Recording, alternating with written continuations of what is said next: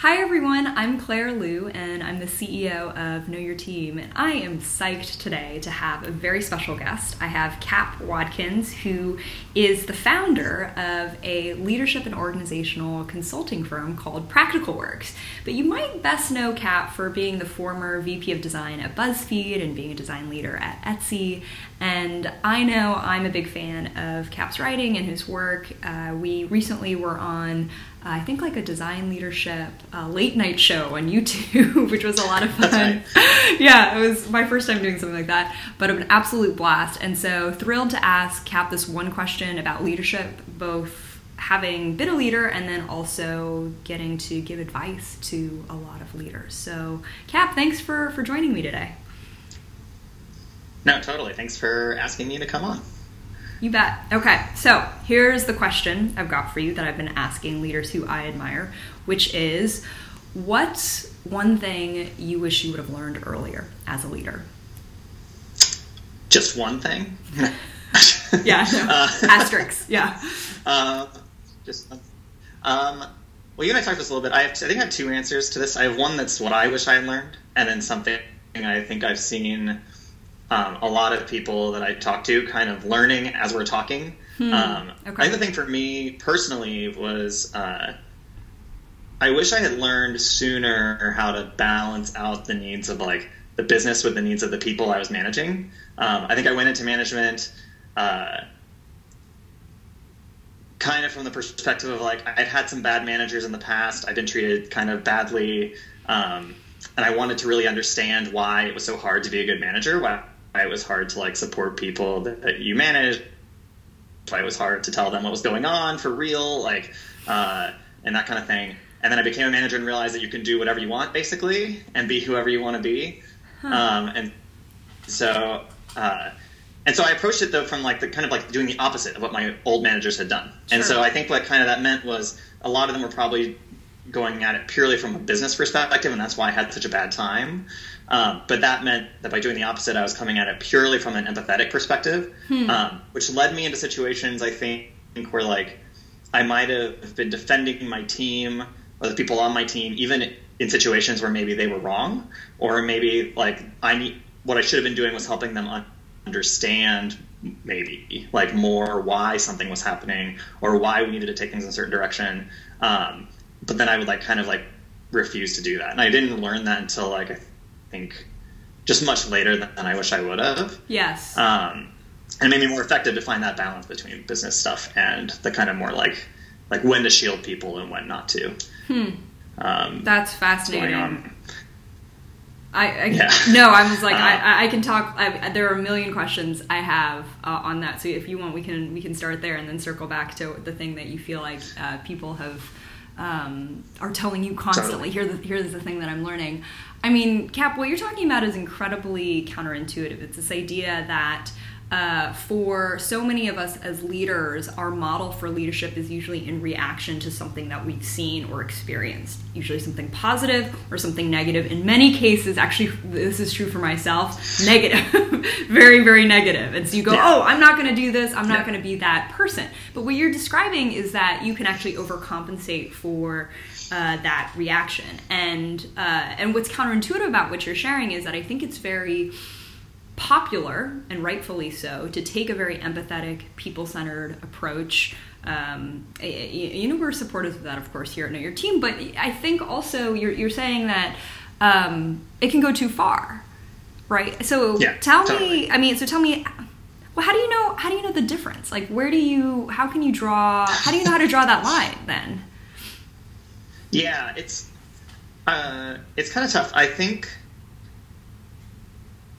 I'm kind of making this up. It's like I'm retroactively applying this logic, but I think some of it is about kind of respecting the people that you manage a little bit. Do you know what I mean? I think there's like something that always helped me was when someone gave me critical feedback or explained to me why something was happening, even if I didn't like it. Like even if there was like I disagreed with it or whatever,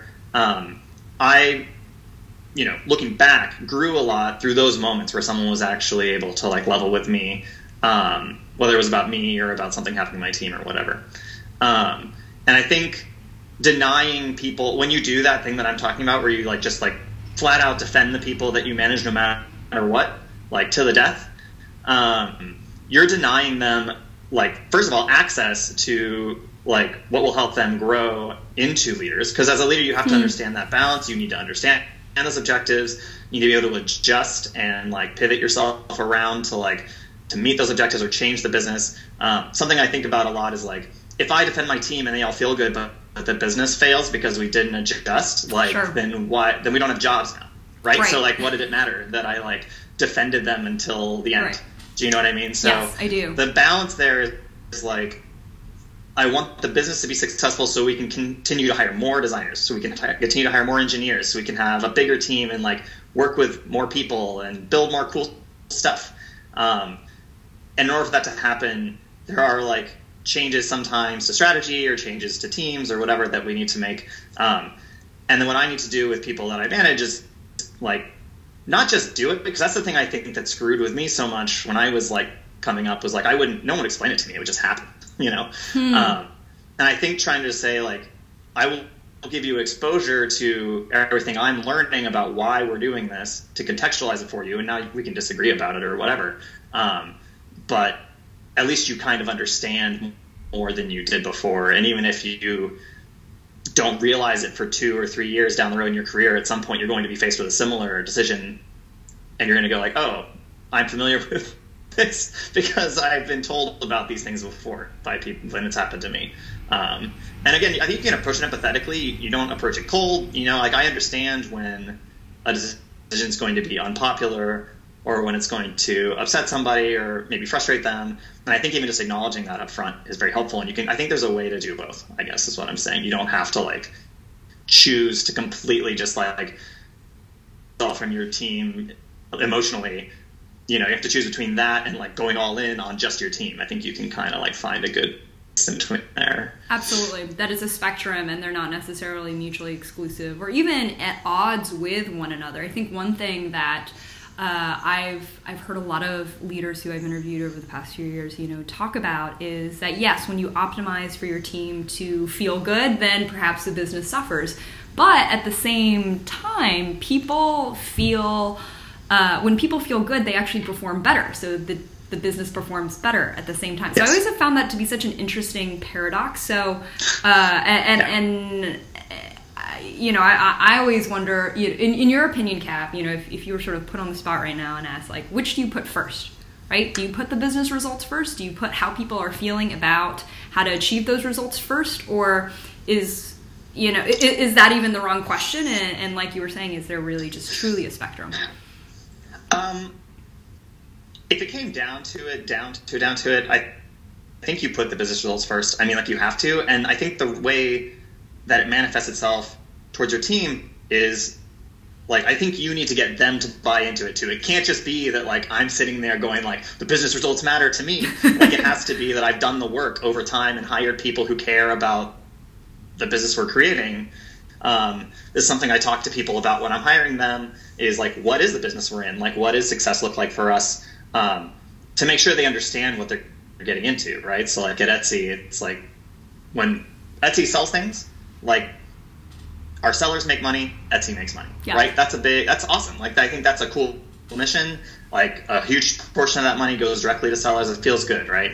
And then you come to Etsy and it's like, oh, well, we're doing work that maybe I think is kind of boring. And it's like, well, in those moments, I would like you to be able to go like, well, objectively, though, I'm aligned with this entire organization and the work I'm doing does feed into this, right into this work. Or when the company shuts down a project because it isn't being that successful, going like, well, I don't want us working on stuff that doesn't help the people, our customers, right? So I think trying to get your team hyper-aligned on business objectives makes those conversations simpler. Yes. And again, it doesn't have to divorce the empathy at all. Like, I understand it sucks. Like, things change sucks, period. Totally. Forever, like, no matter what, and so I think there's it's not even a balance. It's just trying to get everybody aligned on the same goal in the end. And so then, like, your goal isn't your one little thing you're working on. It's like this bigger objective that, like, we're all feeding into, Absolutely. I completely agree with you. I think if someone asked me this question, I would say absolutely. You have to focus on the results first, because that's kind of the reason you're there as the leader, right? Right. That's what the money's for. Well, it's to achieve the goal. It's like, you're not, I mean, to be very blunt, you're not there to be people's cheerleaders or their friend or their family or spouse. You're trying to help them achieve this goal. And I think because of that, you want them to feel connected to the work, understand, how their work fits into the bigger picture. You want to approach things from empathy, because it actually helps you get the results better, and the person feels good when they do achieve the results. So I think it's I'm right with you, and I think it sometimes becomes blurry when you have to tell someone something they don't want to hear, or you have to make a difficult decision, or you're not allowed, you can't protect someone from something that they might not want to be exposed to. I guess for you, Cap, do you notice? Or actually, let me ask this. So one thing that you mentioned is how that this insight has developed because of, again, this reaction to a bad boss. In the work that you've been doing in advising different leaders, how much of an influence have you noticed that previous bosses have had on the way people choose to lead? This is something I've been really interested in lately. Is this something that happens a lot, do you think? I think it does. Like you said earlier, I think it happens in both directions. Yeah. I know people who are mirroring behavior that they've seen that they agree with or align with. Even like people who become the new head or whatever. Yes. Structuring their teams in ways that they're familiar with. Like that's like a very straightforward example. Even if like the organization they are in is not necessarily like conducive to that particular like way they want to set it up. Do you know what I mean? I do. Yeah. And I think that kind of like, that's a very new manager type thing where it's like, I'm being handed this thing and like, well, I'm going to lean on what I know from the past because it feels comfortable to me, something that worked for me. But I think as you, like, hopefully as we all grow and like evolve in these roles, like we start to get more and more tools to like, I think it's at a point where you're lacking the tools. All you have is experience. And so you're leaning on those experiences either in the positive or negative. Yes. And then over time, developing the tools so you're not running purely off of instinct or off of a singular experience you had. Absolutely. Is kind of what I typically have seen. Absolutely. I think you're spot on. That's something that I've noticed as well with the leaders that we've worked with. And what I'm curious to know, and I'm sure everyone who's watching this is curious to know, is so how do you sort of self-correct for that tendency? If you're leaning on experience instead of the tools and the frameworks, perhaps, that you learn and pick up over time or from talking to people or et cetera, what advice do you have for new managers who might be overly biased by just their prior exposure to leadership? Well, I think the thing that helped me a lot is assuming I might be wrong. It's very helpful. Yes. So when I started at Buzzfeed, I had never like run an entire design team before, like on my own. Yes. Like I had been like a part of a management team previously. I had people to lean on. We had a boss who ran the whole design team. Like we had a good, like, I was protected. I had my bubble of influence, but that was it. Mm-hmm. And so coming in, I was leaning on a lot of my past experiences. Like I knew that a lot of the things I was about to implement on this new team were going to be things that I had seen or done in the past. Like, because I just didn't know. Yeah. And I remember the first day or my first week, I was giving a presentation to the team about who I was, so to kind of like reduce the fear factor a little bit. Sure. And I was going like, here's what I believe, here's my like kind of philosophical, like here are the three things philosophically I feel very aligned about. And then at the end I was like, and here's the deal, we're going to try some stuff. Like we're going to experiment with some things. It may make people uncomfortable. It may be different. And all I'm asking is for people to, number one, try, and number two, tell me what's not working as soon as possible. Like, because if it's not working or something's wrong, like the sooner I know, and I'm going to be wrong, I'm a person, like, with limited experiences, like if something's not working or wrong or whatever, like the faster I know, the faster I'm willing to change it. And I think that's the thing a lot of people don't feel like they can do. As leaders or managers, they feel like they have to own the decision, they have to see it through, they have to kind of like forge the team into their way of thinking, or way of doing things. And I feel like that's that leads into situations where you're just being way too brittle and you're not learning because you're not able to listen or see, and you're not inviting that sort of criticism. And so I feel like that helped a lot because people would really quickly raise their hands to tell me like for instance, like our team grew and the critique structure broke, and like I didn't notice, like I kind of noticed, but I didn't know how like urgent it was. And then somebody came to me and they're like, this doesn't feel like it's that effective anymore. And like I was like, okay, so like let's do something about it. And like we all talked and like worked on it and fixed it. Yes, absolutely. And I think that's just a thing you need to be able to get to, is a place where you're open to criticism and you're like inviting it regularly, even from people who aren't above you or your peers, just absolutely. So you can like start to learn. Right. No, that progress, I mean, it doesn't come without literally, like you said, assuming that maybe a lot of the assumptions that you have up front are wrong. So I think that's a brilliant insight, Cap. So I want to switch gears a little bit. You mentioned at the start of this little chat that you also have noticed something recurring from all the clients that you have, the things that they wished they would have learned earlier. I'd love to hear what that is. Or maybe many things. Yeah, I think the thing that stuck out to me a lot recently, I've been meaning to write about it, but I've had a lot of people talking to me about kind of process stuff, right? So like either like writing career tracks for their team, or coming up with a way of recruiting quickly and efficiently, or experimenting with design critique structures or product development, ways of doing product development. Mm-hmm. And I had someone ask me recently, so this is the example I use, is someone asked me recently that I had worked with them before a long time ago. Okay. And this was back when I'd been developing a reputation at Etsy of like being a really good recruiter. I recruited really fast. I recruited really well. And I kind of ran the process and ran all the sourcing and stuff. And this person was asking me, because they were about to start embarking on their own recruiting adventure for the first time. And they were like, so what was the trick? Like, how did you do it so fast? Like, how did that happen?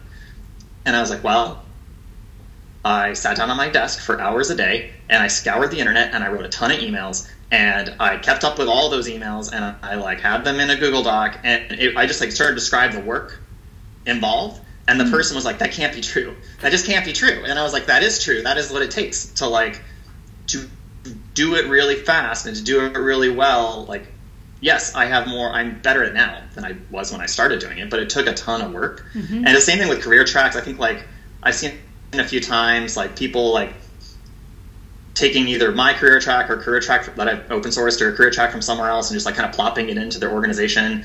And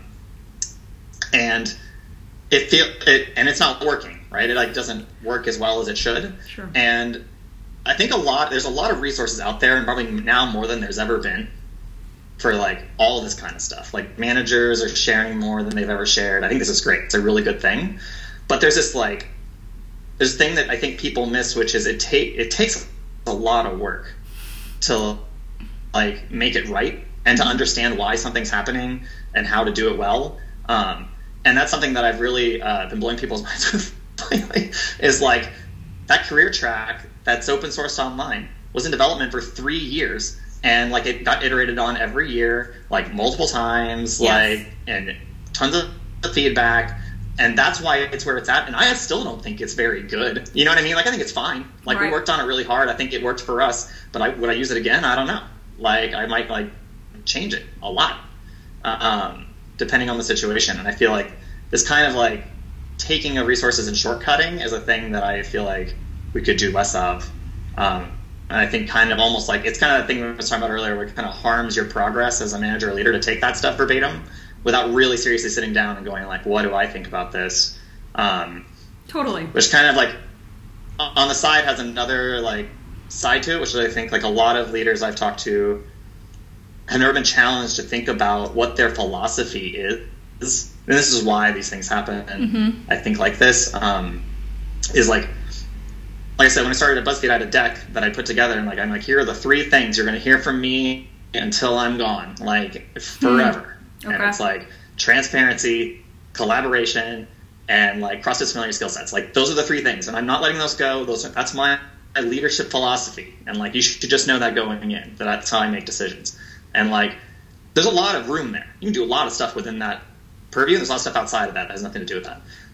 But like a lot of people don't think about that at all. It's very intuitive. They're doing it without really saying it. It's reactionary. And I think a lot. Yeah. Right. And I think, you know, people being, again, very intentional about who am I as a leader? What does that mean for things like career tracks? What does it mean for things like reviews? What does it mean for how we recruit? Like all of that, like, kind of comes back to who am I as a manager, and that's the thing a lot of people struggle with, and like I think maybe don't even spend that much time on, and I think it's really important.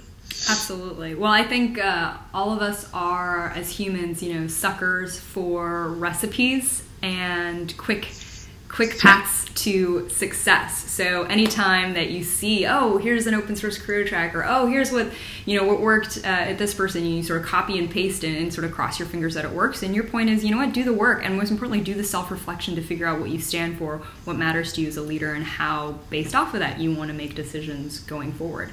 So I guess my last question for you here then, Cap, is how do you know what you stand for as a leader? How do you go about that process? Or for yourself, like when you were building that deck, right?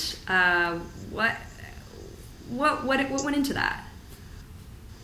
That's a big question. I feel like my therapist will have a better answer to it than I'm going to. I think a lot of actually talking about my therapist. She told me something once, which was that her job with me and a lot of people she works with were to help people understand who they are better. That is like the human condition. That like we are always trying to, like, we should all be trying to constantly understand ourselves just a little bit better. And when I wrote that deck, for instance, like the goal of the deck was to kind of demystify people, so there wouldn't have to be like, you know, confusion about what my expectations were. They could expect certain things from me. I wanted them to understand, right? So that there wasn't a lot of confusion or like rumor. And so I sat down and had to write it for that reason. It's not like I sat down and was like, what's my philosophy? Let me just like, nail that down today. You know? I did in 30 minutes, yeah. Right. But I think like going through that process of like, I've seen people also get caught up a lot in like, what is this team now? And so like that's my philosophy, kind of like that's like they kind of back it out from what's happening currently. And I got lucky that it was like a fresh start for me. I had no idea what it was like, and so I didn't have to care. I had no baggage, right? But for a lot of people, they're in an org, they're working a certain way, and they're like, well, those are my values, right? They must be, and it's actually not. So I always think about stuff like, if you're in an org right now, like if you could snap your fingers and change anything, what would it be? Or if someone were trying to snap their fingers and take something and you were going to lay down on the tracks in front of it, what would that be? Right. Do you know what I mean? Start to really think about like, what are your like non-negotiables, right? So it's like, if I believe that like, you know, design should be shared broadly forever inside of a company, like, and if that ever stopped, I wouldn't want to work there anymore. Like, that's good to know. I should write that down somewhere. You know, and because that's actually how I'm making decisions, and I should be like, again, intentional about it. I read something once, I don't remember where, they're talking about how people watch what you do and not what you say. You know, so like I know people who get up in front of their org and they're like, it's really important to take our time and just make sure we're shipping great products to customers. And then like 2 weeks later, like, why didn't we ship this yet? Do you know what I mean? Like they actually send the email. It's like, why didn't this go out yet? And you're like, well, no one's listening to your all hands presentation. Like they're listening to that. Like, and so you got to know what that is and own it and like write it down somewhere and be like, this is who I again, understand yourself. Like, who am I? What do I value? Like, what would I quit a job over? What would I take a job for? You know, and then like, that's it. You got it. Like, that's the start anyway of like what those values would be. I absolutely love that. I think, you know, letting go of baggage helps sort of frame and clear perspective to see things as they are. I think defining what those non-negotiables are, and I love the different questions that you posed, are in essence what, you know, what values are, the things that are sort of immutable that shape how you do your work, how you view your work. And then I think your point about the things that you consistently act on are often the things that you are.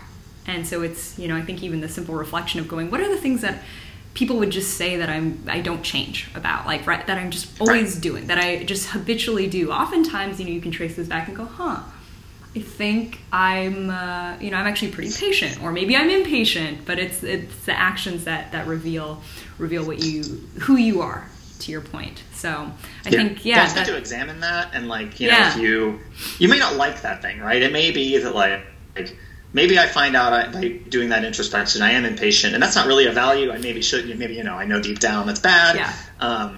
But knowing that that's even possible means that while I'm working on it, it's okay to receive feedback, and I'm more open to being someone criticizing me about it, and I can say yes, that is true. Yes. Like there are times that I'm impatient. That is one of my things that I have trouble with. Right. And I'm working on it. Right. Do you know what I mean? It makes you a lot more receptive, I think, to those Absolutely. things. And sometimes what is perceived as negative are in fact positives as well. Being impatient can be a great catalyst for getting things done and having a sense of urgency and just shipping things and not being held back by just things being perfect. And so I think either way, just figuring out what is actually true instead of what you want to be true is helpful. Yeah, the fascinating thing to me, what I've realized is, I realized this a long time ago during someone was giving me critical feedback. Yeah. And I realized it was the exact opposite side of the positive feedback I was receiving. Yeah. So it was on the one hand, everyone at this company really loved how they could always trust that they knew what I was saying was my actual opinion. They liked that when I said something, I was shooting straight. They didn't have to worry. No bureaucracy, no politics, no bullshit. So then the opposite side of that was not everyone always wants to know what I think. Yeah. You know what I mean? So I had a lot of opinions. Right. But were they all useful? No. And so I think I have noticed this ever since then, every review I've ever seen for anybody, everyone's strengths are also what holds them back a little. Totally. Because it just has that opposite effect just a little. And I think a lot of the work people do or should think about doing is you can't really change that con exists. That it's not I can change that I'm going to have opinions about stuff, right? Sure. But I can minimize the points at which that could be a negative. I can start to try to hack my way around I have an opinion, but maybe I just won't say anything because it doesn't seem that useful in this meeting.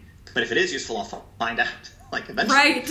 And then I can bring it there, right? Right. But I feel a lot of people feel they are in this place where it's not, the feedback's not fair, right? Because if I do that, then I can't be doing the thing that everyone loves about me, And it's right. That's actually not true. It's just a lot about modulation and trying to minimize the risky scenarios for the thing you're really good at.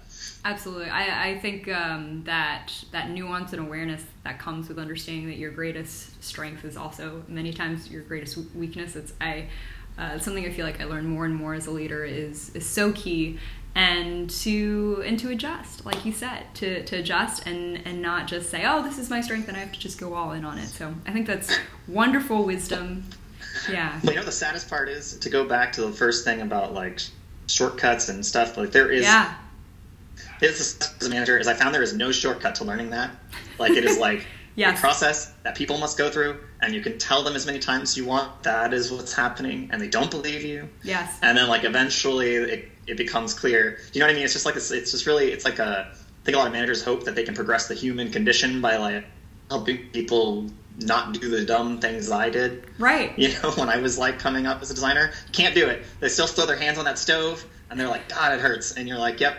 Yep. That's true. I do that. I think the most powerful way to learn anything, this is true of any skill, is just to do it and to actually to get burned yourself. And self-delusion is the most powerful fog. And so no one entirely eludes it, but we sure as can try. And I love the helpful tips that you shared on how to do that. So Cap, thank you so much for chatting with me today. It's been a blast to have you.